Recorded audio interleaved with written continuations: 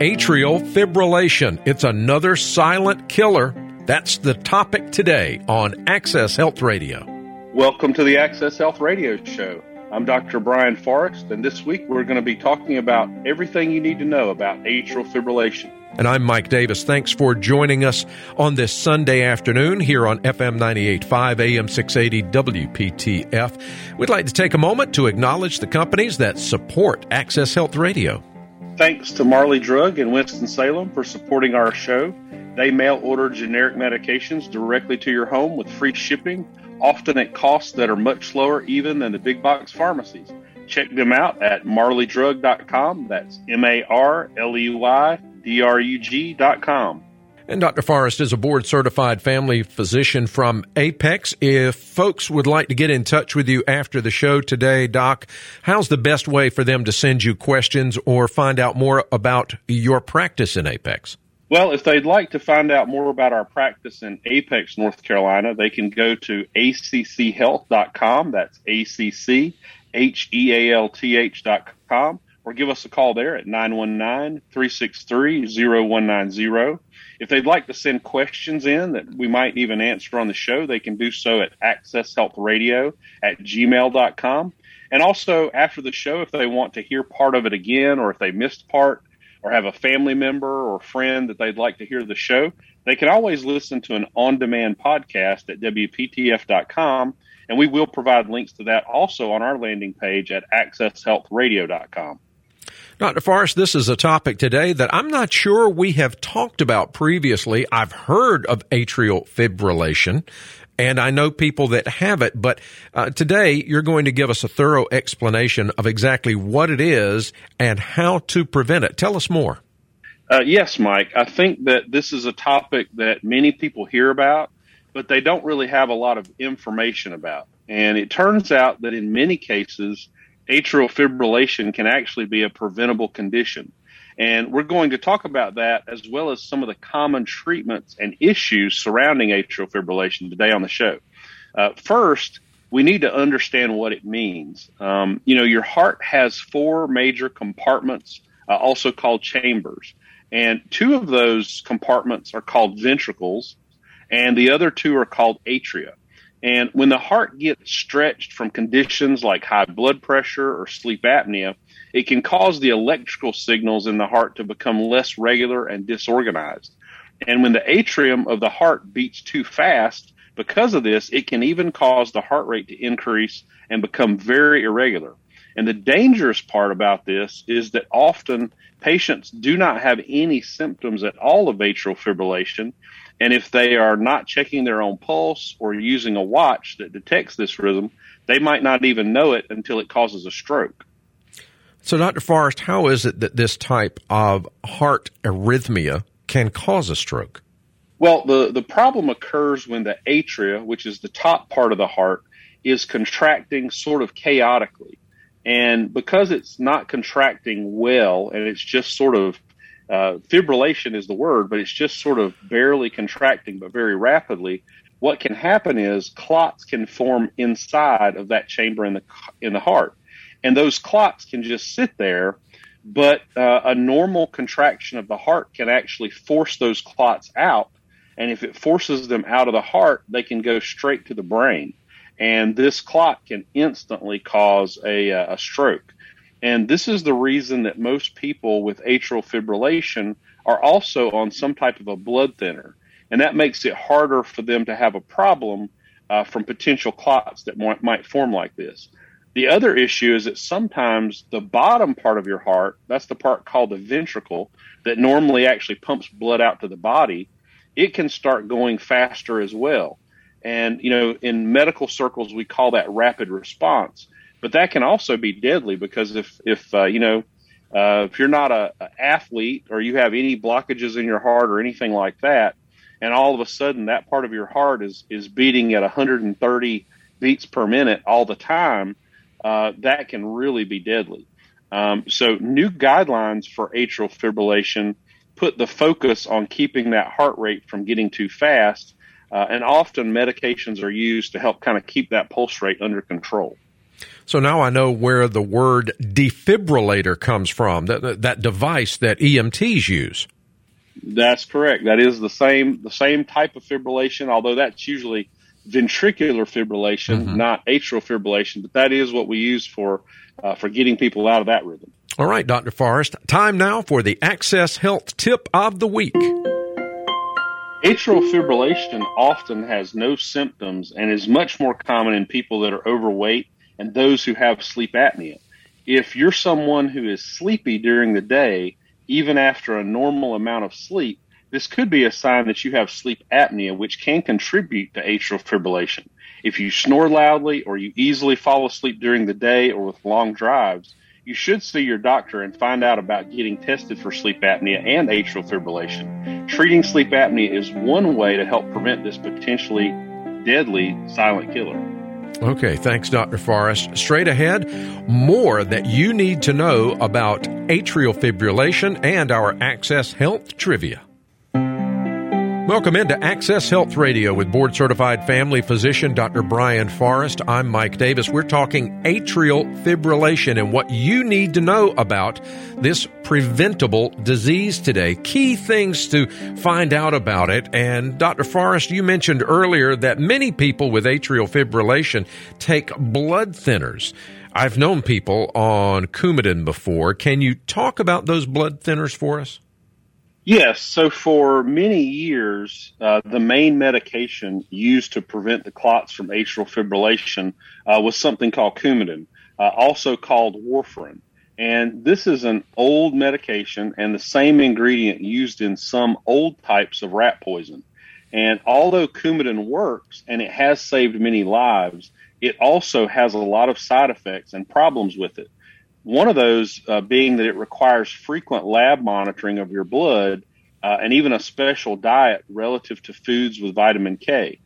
Besides that, and many of the drug interactions, it also increases the risk of bleeding from some types of stroke and dangerous bleeding in general. So, if you have a fall or if you have a car accident or you cut yourself accidentally, it also gives you a much higher chance of having dangerous bleeding from that. And some of the newer blood thinners, which are called NOACs, are safer in regards to some types of stroke, and they also do not require the constant lab monitoring. The main downside to those newer blood thinners is that they are much more expensive. Some of the names of some of those newer NOACs are Eliquis, Xarelto, and Pradaxa. And the other problem is that reversing them is more difficult if you need to immediately sort of thicken the blood and make it clot better. That's something you can do relatively rapidly with warfarin, and you can do it with some of the other newer medications, but all hospitals don't necessarily have access to that, and it can take a little bit longer to do. Now, you mentioned that these newer ones, these NOACs, are more expensive. So are these newer blood thinners for atrial fibrillation covered by insurance? And what about for people without insurance? What can they do? Well, most insurance companies will cover the new blood thinners for atrial fibrillation, although usually with a higher copayment.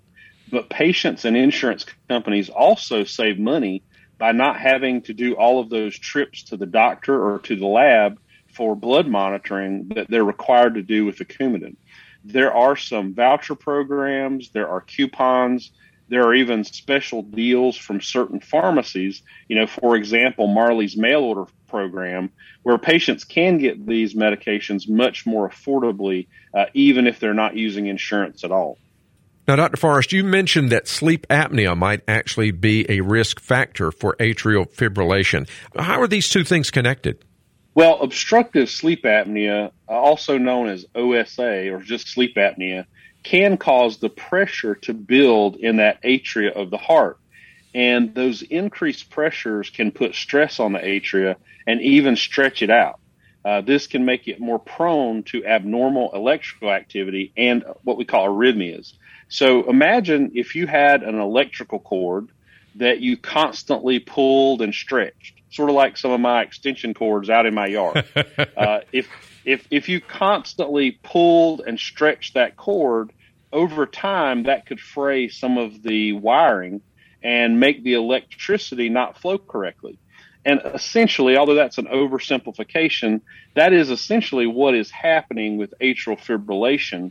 And it can be caused by that higher atrial pressure that's stretching out the heart.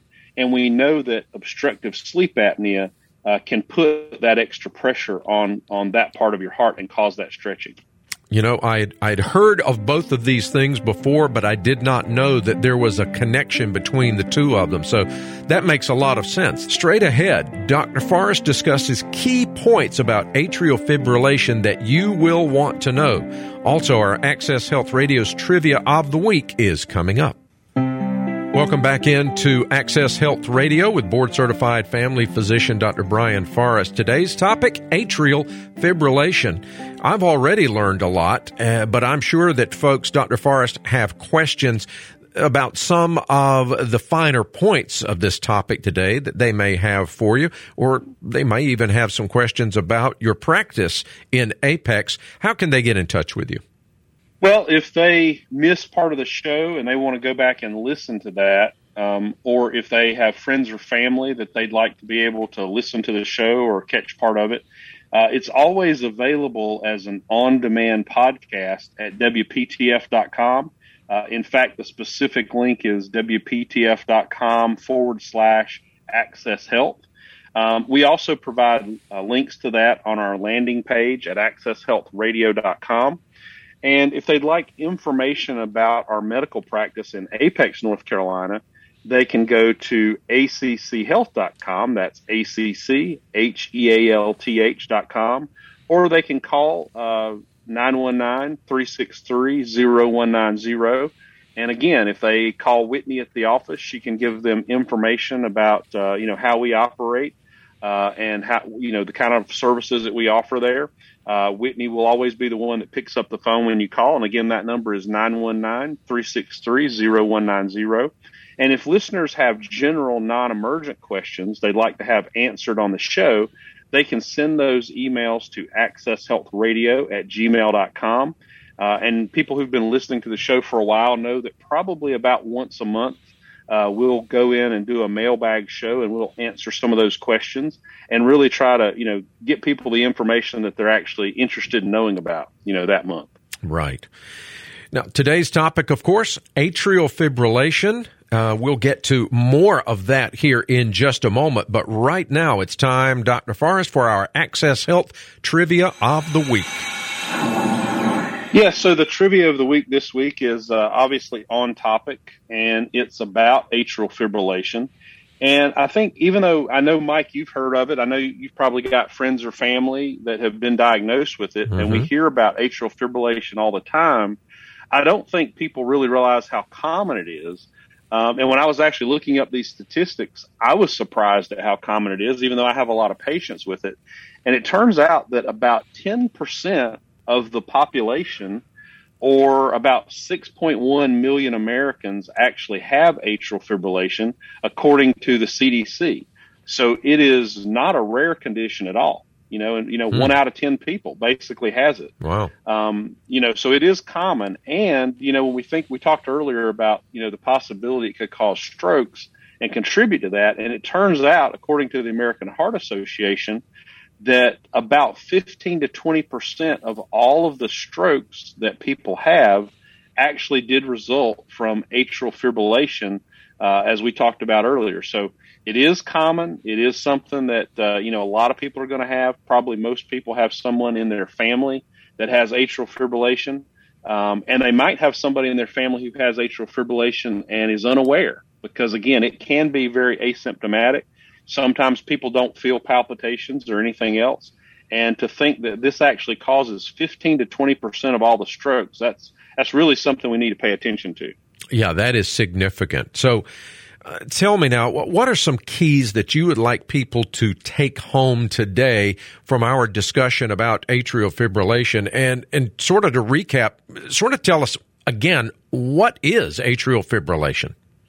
So, atrial fibrillation, it is a heart arrhythmia, and it's sort of different because it's what we call an irregular rhythm.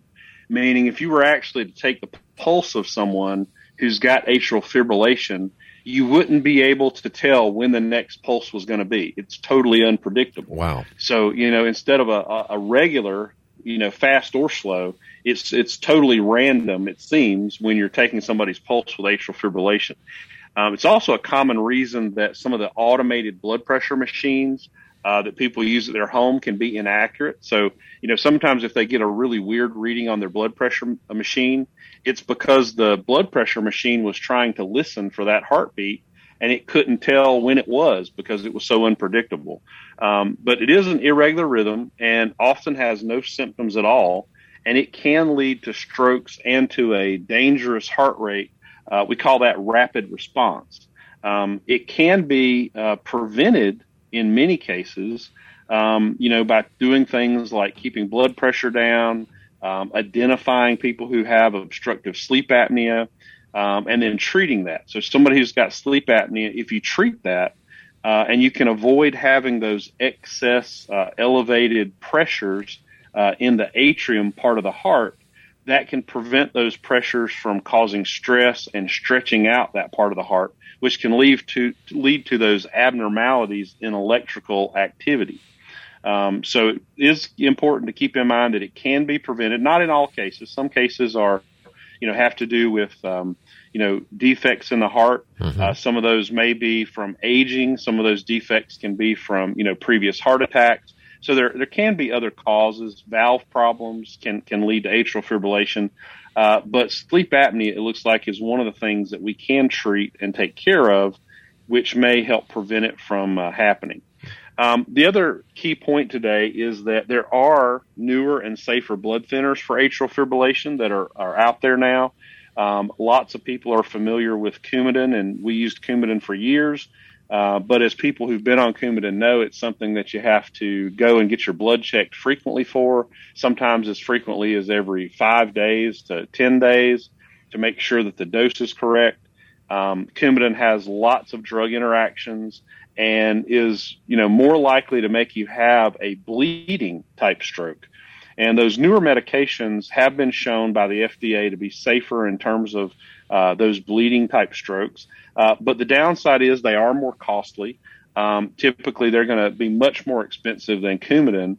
But there are some special programs in place. There are coupons and things where you can actually get them for a reasonable out-of-pocket cost. And it is one of those type medications that, Marley Drug on their mail order program has a program where they can get people significant discounts. So even though it is covered by most insurances, they can be a higher copay. But even out of pocket, it can be made affordable if you sort of use the right program. And then lastly, how do you detect atrial fibrillation? Well, routine checks with your doctor. Your doctor typically is going to listen to your heart. They should be checking your pulse. You should occasionally be having an EKG. And then even some smart watches now, like the Apple Watch, can detect atrial fibrillation. Technically, they don't diagnose it, but they are pretty good at picking it up. So those are some ways that you can sort of find out if you have it. Well, thank you so much, Dr. Forrest. This has been a wealth of good information today, and I really appreciate it. And I know that folks will appreciate it as well.